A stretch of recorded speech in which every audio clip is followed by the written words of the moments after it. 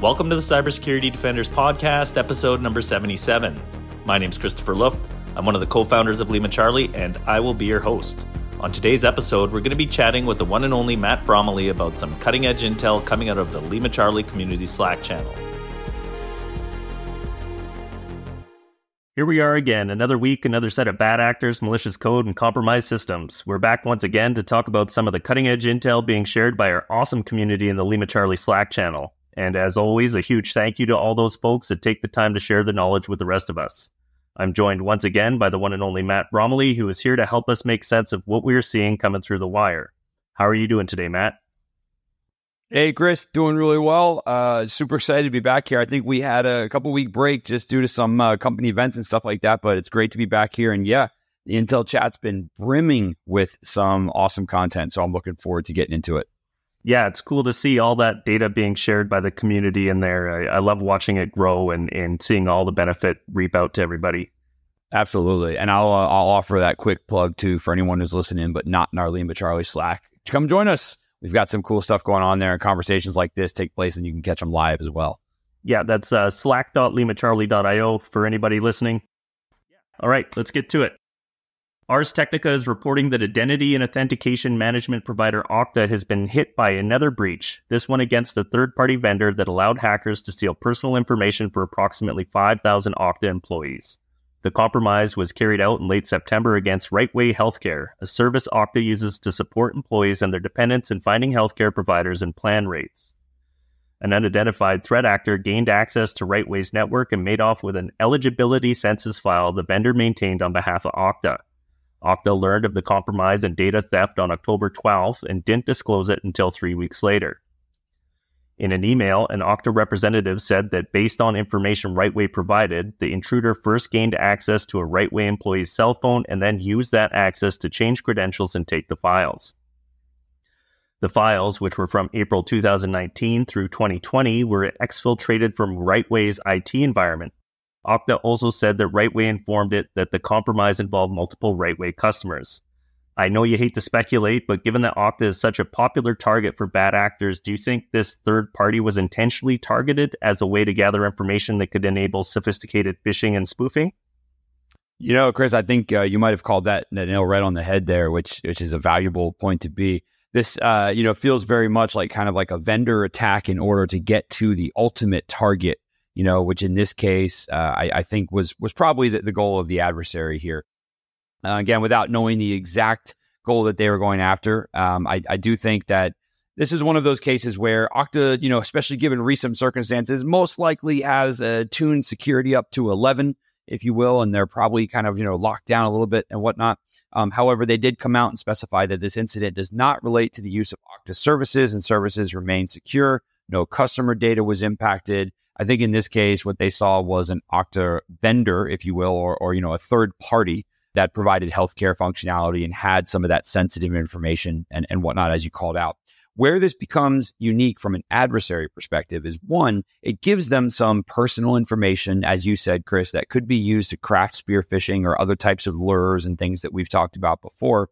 It also, this may have been the file that was taken with the adversaries potentially looking for something additional in there as well. Sometimes and this is obviously not all the case, there are definitely threat actors who target PHI and PII and things like that. However, sometimes adversaries inadvertently access or inadvertently grab this information. So in some cases, this might be a situation where the adversary was like, ooh, Okta, let me see what this is. Ooh, spreadsheet, all sorts of information. Oh, it's personal details. Right. And that's not to say it's not important data, but it might not have been what they were looking for. But I think you said it right kind of at the end of that synopsis there was this does open the door for really crafty spear phishing or some really sensitive information to be leaked out there. And then, Chris, we've talked multiple times on this podcast about the kind of economy and the business around all this. Imagine you're an adversary who has a spreadsheet of 5,000 employees that you're willing to sell to the highest bidder and things like that. And I think that is the maybe one of the other important takeaways here is that there's some data out there. However, of course, I'm going to always say the idea of data leaks and data breaches and stuff is not new to anyone whatsoever. So there's going to be all sorts of monitoring offered and things like that. But I think in this case, I would definitely want to make sure that this information is not being used maliciously against the folks who were captured in that spreadsheet.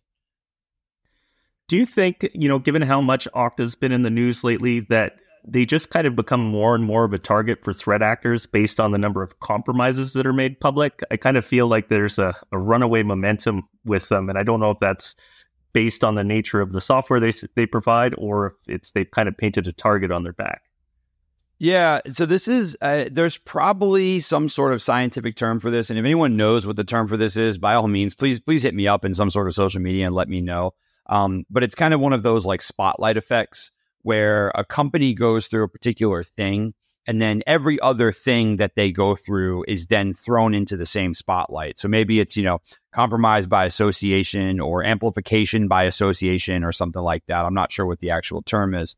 But I think that once an environment or a company or a target or a victim or whatever, noun we want to use here is kind of on the ground, or, they're obviously, going through a triage period, or they're dealing with a security incident, other adversaries will look at that as a chance to try and jump on board and to be like, well, their defenses are potentially down or weakened, which in a lot of cases from an incident response perspective, it is not necessarily true.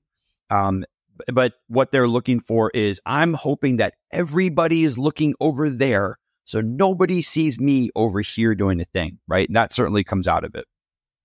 The other thing that happens, and I'm not throwing any shade towards any sort of journalists or publications or anything like that, because this is not a negative comment. But there are also situations where, if you're in a newsroom and you're facilitating through releases and articles, and you've got two in front of you, and one of them is for a hospital in the Midwest that not many folks know about, and the other one is somewhat tangentially related to a company that was in the news 2 weeks ago, which one you're going to pick, right? And I'm not saying that happened in this case. I'm just saying sometimes these somewhat arbitrary things end up being associated just because the company or the ultimate victim is in the spotlight already. I'll kind of repeat from the article, right? Okta came out and was like, hey, this didn't impact our services. It didn't impact any of our users. It didn't impact anything that we provide as a company. So, long story short, from a pure data technical perspective, this is not related to the overall incident that they've been going through that you guys covered a few weeks ago. It's not related, right? It just happens to be a shared logo between the two. But for an adversary, they may not view that as a big delineator like I am right now. They might look at it as, they're already on the ground. Let's keep kicking and kicking and kicking, and hopefully we'll get some win out of this. Yeah, definitely some piling on going on there. All right, so the next one up, Deep Instinct's threat research team has identified a new campaign from the MuddyWater group. This most recent campaign has seen this threat actor targeting at least 2 targets in Israel. MuddyWater is an Iranian government-sponsored threat actor, part of Iran's Ministry of Intelligence and Security. Since Q4 of 2022, the group has been active against Israeli organizations. This threat actor conducts cyber espionage operations using social engineering and phishing campaigns, exploiting one-day vulnerabilities, and using malicious tools such as PowerShower, PowerStallion, and the MuddyWater proxy. In this campaign, MuddyWater employs updated TTPs that they have not seen in the past. These include a new public hosting service employing an LNK file to initiate the infection, and utilizing intermediate malware that mimics the opening of a directory while executing a new remote administration tool. After the victim has been infected, the MuddyWater operator will connect to the infected host using the legitimate remote administration tool and will start doing reconnaissance on the target. Then after the reconnaissance phase, the operator will likely execute PowerShell code, which will cause the infected host to beacon to a custom C2 server. The article has some pretty good technical details and includes a bunch of IOCs, including MD5 hashes and some IPs. Did you get a chance to look at this one, Matt? Was there anything about this that stuck out for you? I did get a chance to look through this one. It feels kind of like typical MuddyWater in this case, that despite being a new campaign, as much as I don't like to say this statement, I figured that this is probably going on a lot more than we're reading about in the news. Just the overall kind of, speaking of piling on, right?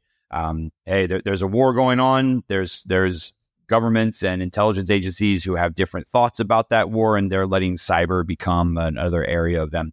Now, I will just heavily, I will easily caveat that and just say that Iranians targeting kind of Israeli targets is nothing new. It's not been prompted by the recent activity over in that part of the world. However, obviously it's going to get ramped up as folks look at, again, kind of, a lot of different moving pieces inside of a government and maybe a chance to slip in and gain a foothold somewhere. The other thing that I found interesting about this one is, and some of you out there who have done incident response and security analysis before, hopefully you'll appreciate this comment. I mean, it's an LNK file. It's a link file to initiate the infection. Some of these techniques have been around for years, if not decades. And hats off to the threat actors. Not a compliment. It's a very sarcastic one, but a sarcastic hats off to the threat actors for once again relying on those old style, let me just use a shortcut to drop this thing in there. I will say, Deep Instinct, you published a great blog post, lots of technical details, as Chris called out, good IOCs. This is something that can be easily detected, in my opinion. There's some pretty straightforward names, some pretty hard-coded domains in here and things like that. There's a few IP addresses and whatnot, but it's a pretty straightforward one that I think would be worth definitely looking through in your environment if you're in this part of the world and it's something that you're kind of curious or concerned about. I would probably go looking for this one. But that being said, nothing crazy revolutionary from a technical perspective, just more about the way they put a bunch of different pieces together.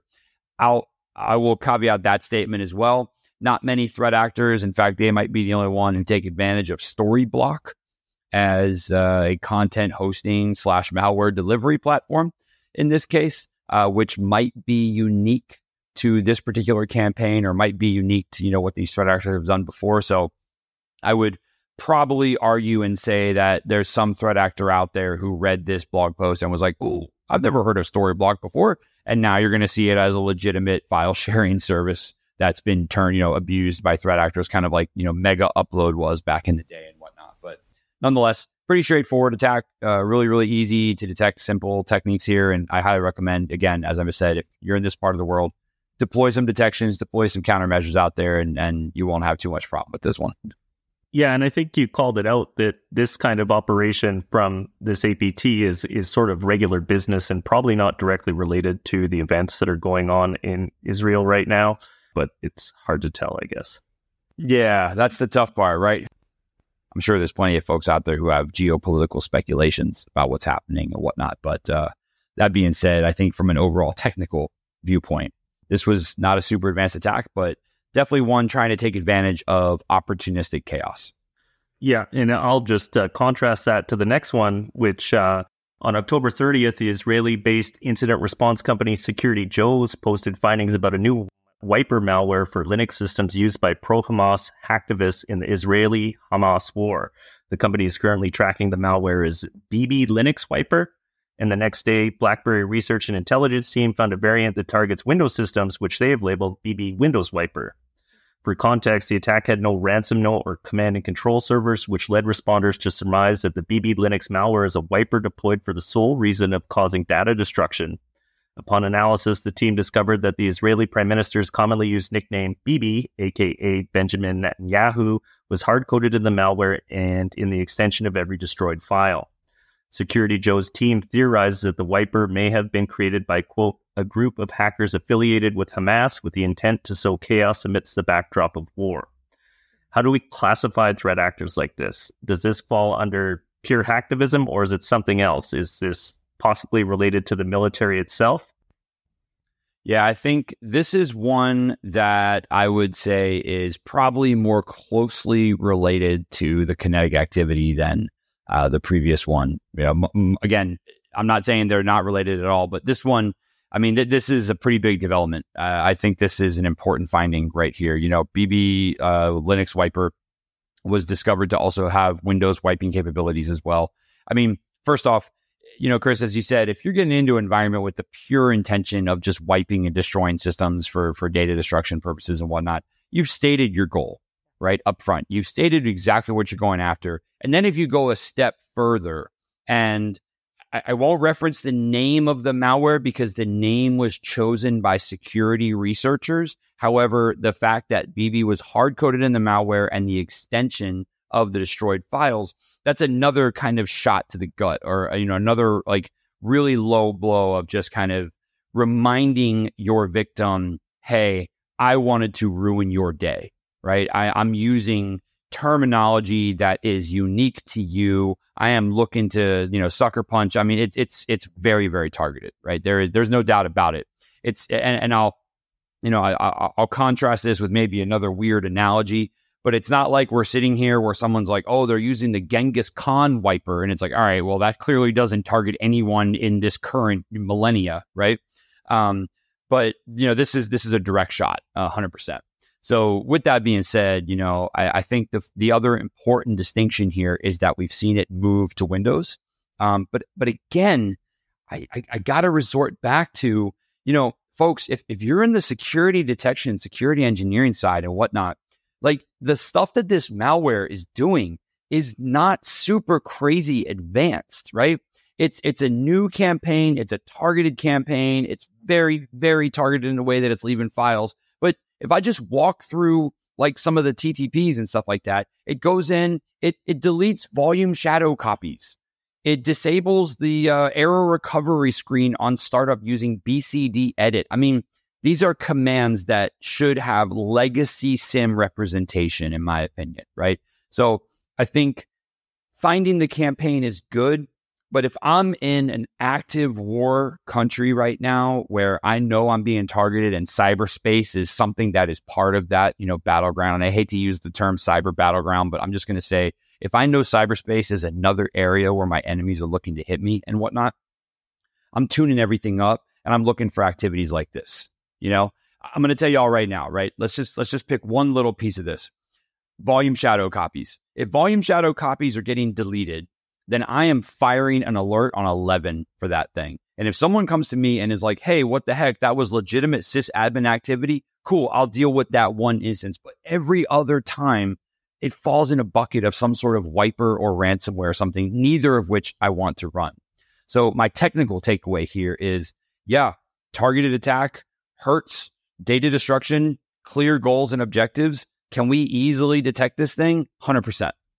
I would have to go as far as to say that looking for these types of techniques should be table stakes for anyone out there doing security monitoring. So, again, it sucks that this type of malware exists and it's being used. But on the flip side, drop those detections in and stop this stuff from being successful. Yeah, and given on the techniques that we're seeing there, then I'm guessing that it points more towards actual hacktivists, people trying to join the fray versus some kind of military or government-backed actors, which would perhaps be a little more sophisticated? Well, that's a tough one to even speculate about, only because, and this, it's a lot to unravel there, but if I keep it at a high level, it's very hard to draw the lineage between where someone may be government supported or, government nexus supported versus ideologically driven versus government suggested versus straight up hacktivist. I don't really care. Right. So I'll go maybe a step on the other side of that line, Chris, because I think this is a valid question, but I'll go another way and say, to my earlier point, right? They didn't name this name is the wrong word, but when they wrote the malware, they didn't hard code in Genghis Khan, right? They didn't hard code in .Genghis Khan, ransomware or wiper or whatever, right? It's Israeli terms, 100%. So it's tough to know just how far the apple fell from that tree to be able to say, oh, this looks more opportunistic than anything else. And I do know that, I think in the article, I believe there was a suspected Hamas affiliated, and I'm reading straight from BlackBerry's blog post here, a suspected Hamas affiliated activist group. Well, I mean, how affiliated, right? Like affiliated, like someone's brother of a brother of a brother of a sister went to school together, or affiliated like they sat in the same room and one was talking kinetic, one was talking cyber, but, there was a little bit of a division there or something. You know what I mean? it's tough to really draw that line and understand just how thick that connection is, to be able to say whether or not they're intrinsically, related, tangibly related, or if it literally might just be two groups who have never met each other, have never ever crossed paths, but happen to feel the same way about the victim, and just sheer happenstance, right? I would take a shot in the dark and say it's probably more of the former than the latter, but the latter is not excluded. Awesome. Well, thanks for your insight there. I know you don't like to speculate, but I can't help it when I see stuff like this. I'm trying to. Yeah, no. It's an important discussion, and the other thing too is it's very important for folks who and I'm not using just the conflict over there right now as an example, but maybe in general, right? You saw the exact same thing happen in Ukraine. When battle is launched or war is declared or any of those types of things, please understand, folks who are in that country, that we're under attack all the time, right? There's plenty of companies out there who will tell you it's not if, but when, right? It's going to happen. That's in moderate peace times, if you will. Maybe there's some geopolitical backdoor stuff or backroom stuff happening, but most of the time, we're from a superpower perspective, it's a lot of pomp and circumstance. Again, there's probably some sort of secret stuff that I'm not aware of, but I'm just going to say that there aren't, battleships from another country parked outside of Hawaii right now. Okay. So the point I'm trying to make is, even in relative peacetime, we are under attack. When war gets declared or battles get started or some sort of animosity bubbles up and turns into something, think Arab Spring, think Ukraine attack, think when, obviously what's going on right now in Israeli-Palestinian conflict, any sort of geopolitical situation, what China is trying to do to the South China Seas and things like that. Cyber is now a part of that element. It's part of that attack, and it's easier. From a barrier of entry perspective, it's easier for everyone to get involved. And this is where this line in this particular attack becomes critical. Because, Chris, as I said, this might be two groups. The kinetic folks and then this opportunistic cyber hacktivist group have never met each other whatsoever. But the hacktivist group wants to contribute. Well, they can't go and buy a plane or a tank or a helicopter or anything like that. But what they can do is they can write a nasty little piece of malware that goes through and disrupts someone's day or deletes data and stuff like that. And without any sort of orders or state-sanctioned direction or state nexus objective or subcontracting or anything like that, they can have an impact, right? They can contribute even if no one at a high enough level ever sees or knows them. They can go to sleep at night saying, I contributed to this thing, to this cause that I believe in or whatever. I'm not saying it's right, but I'm saying cybersecurity and the information security world, maybe let's just say the internet in general, lowers that barrier for entry. So if you're one of those companies that's in that crosshairs, in that target zone, understand that, more adversaries are going to, quote unquote, pop up out of nowhere when this type of thing happens, just because it's a way for them to get involved outside of the normal hum of the internet, which tells us all we're under attack all the time anyways. So just to, something I've observed over the years is it's tough to draw those lines, but if I'm a defender and I start to see a foreign national try to, cross my borders, ramp up your cybersecurity defenses, because if they're not already in, that's where they're going next. Yeah, fascinating world sometimes. All right, the last one I have is an interesting one from Hacker News. Apparently, Google is warning of multiple threat actors sharing a public proof of concept exploit that leverages its calendar service to host command and control infrastructure. The tool, called Google Calendar Rat, or GCR, employs Google Calendar events for C2 using a Gmail account. This tool was first published to GitHub in June of 2023. Basically, the tool creates calendar events and then uses the description field to write and edit commands. The fact that the tool operates exclusively on legitimate infrastructure makes it difficult for defenders to detect suspicious activity. What do you think, Matt? Is this a new way to hide in plain sight or just another version of something else we've seen before? It's both. It's both, Chris. It's 100% both. So first off, When I hated reading this, I hated finding out about this because I use Google Calendar so much. Now, let's be clear. All right, let's draw this out technically here. This is not a compromise of Google Calendar. This is using Google Calendar for exactly what it's meant to be used for. And that's one thing that I want folks to understand here is, I saw some random tweets and stuff where people are like, oh, I'm never using Google Calendar again, blah, blah. And it's like, okay, you don't know what you're talking about with all due respect, right? If I go and create my own calendar and I make it public for anyone out there to see and anyone to download and consume, which I've done before, right? I've created calendars before and said, hey, here's a calendar for this thing. Anyone out there can subscribe. I am using the product for exactly what it was designed for. Now, if I initiate API calls that call specific events and read the descriptions of those events, and then I change the descriptions of those events, I've essentially made Google Calendar a C2. I haven't abused the overall nature of a calendar. I'm abusing a particular part of Google Calendar, but it doesn't eradicate or it doesn't render the platform itself unsafe. That approach that I just described, I'd call that the kind of new way of doing an old thing, right? We've seen this done before where someone will find a novel way to embed C2 instructions inside of some sort of publicly facing data source or whatever it might be. We've seen this done in tweets before where someone will go register a random Twitter account, post a bunch of encrypted encoded base64 that is not human readable even after being decoded. That makes no sense to any of us out there, but to the malware that's downloading it, it makes 100% sense. So Twitter is a C2, has been seen before, right? We've seen other websites. We've seen comment sections of certain sites be used as C2s before. So the idea of a public-facing thing being used for C2 is not new.